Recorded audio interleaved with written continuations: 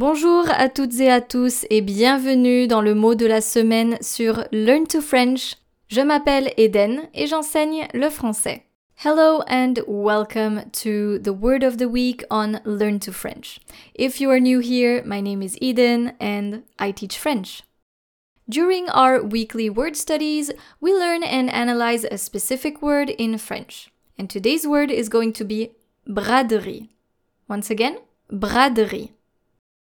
Before I start, make sure to click on the link in the description of this episode. That way you can read everything. So the word braderie in French is a noun. And what does it mean? Well, there are two definitions for this word.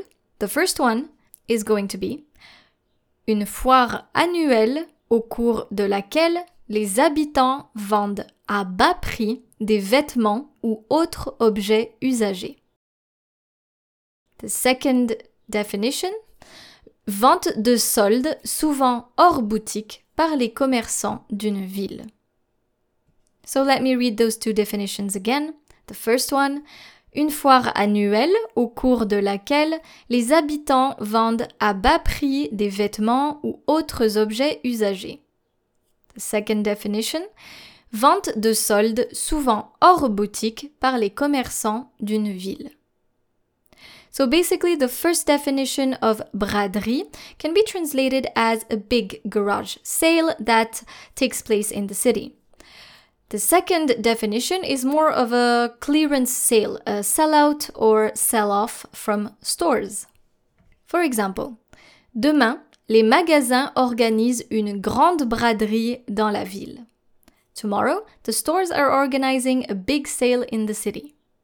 Now that we've seen the definition of this word, or definitions of this word, where does it come from?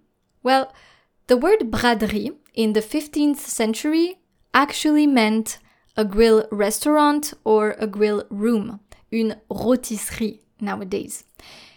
It came from the French-speaking Belgians who use the Dutch word braden. I probably butchered that one, but it means to roast. So nowadays, we simply call such a place une rôtisserie, and we use braderie to talk about something that is being sold at a knockdown price. A fun fact that I would like to talk to you about, every year in the north of France, there's something called La Braderie de Lille, which is a huge street market or flea market that takes place on the weekend of the first Sunday of September in the city of Lille, northern France. If you would like to know a bit more about La Braderie de Lille, I am going to link a resource for you in the show notes. So, how do we construct sentences with the word braderie? So the noun braderie is a feminine noun. So we say une braderie or la braderie. Therefore, you need to pay attention to the articles that you're going to use and also to the gender if you need to apply adjectives to it. For example, in the sentence La braderie des commerçants de ma ville est très connue et fréquentée. Elle a lieu tous les ans.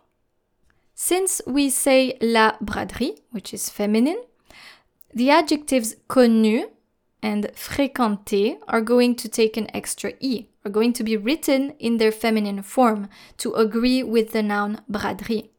If I want to replace braderie with a pronoun, I'm going to use a feminine pronoun. Elle. Elle a lieu tous les ans. I hope you enjoyed this week's word. If you would like to check out more words, feel free to visit my website, learntofrench.com.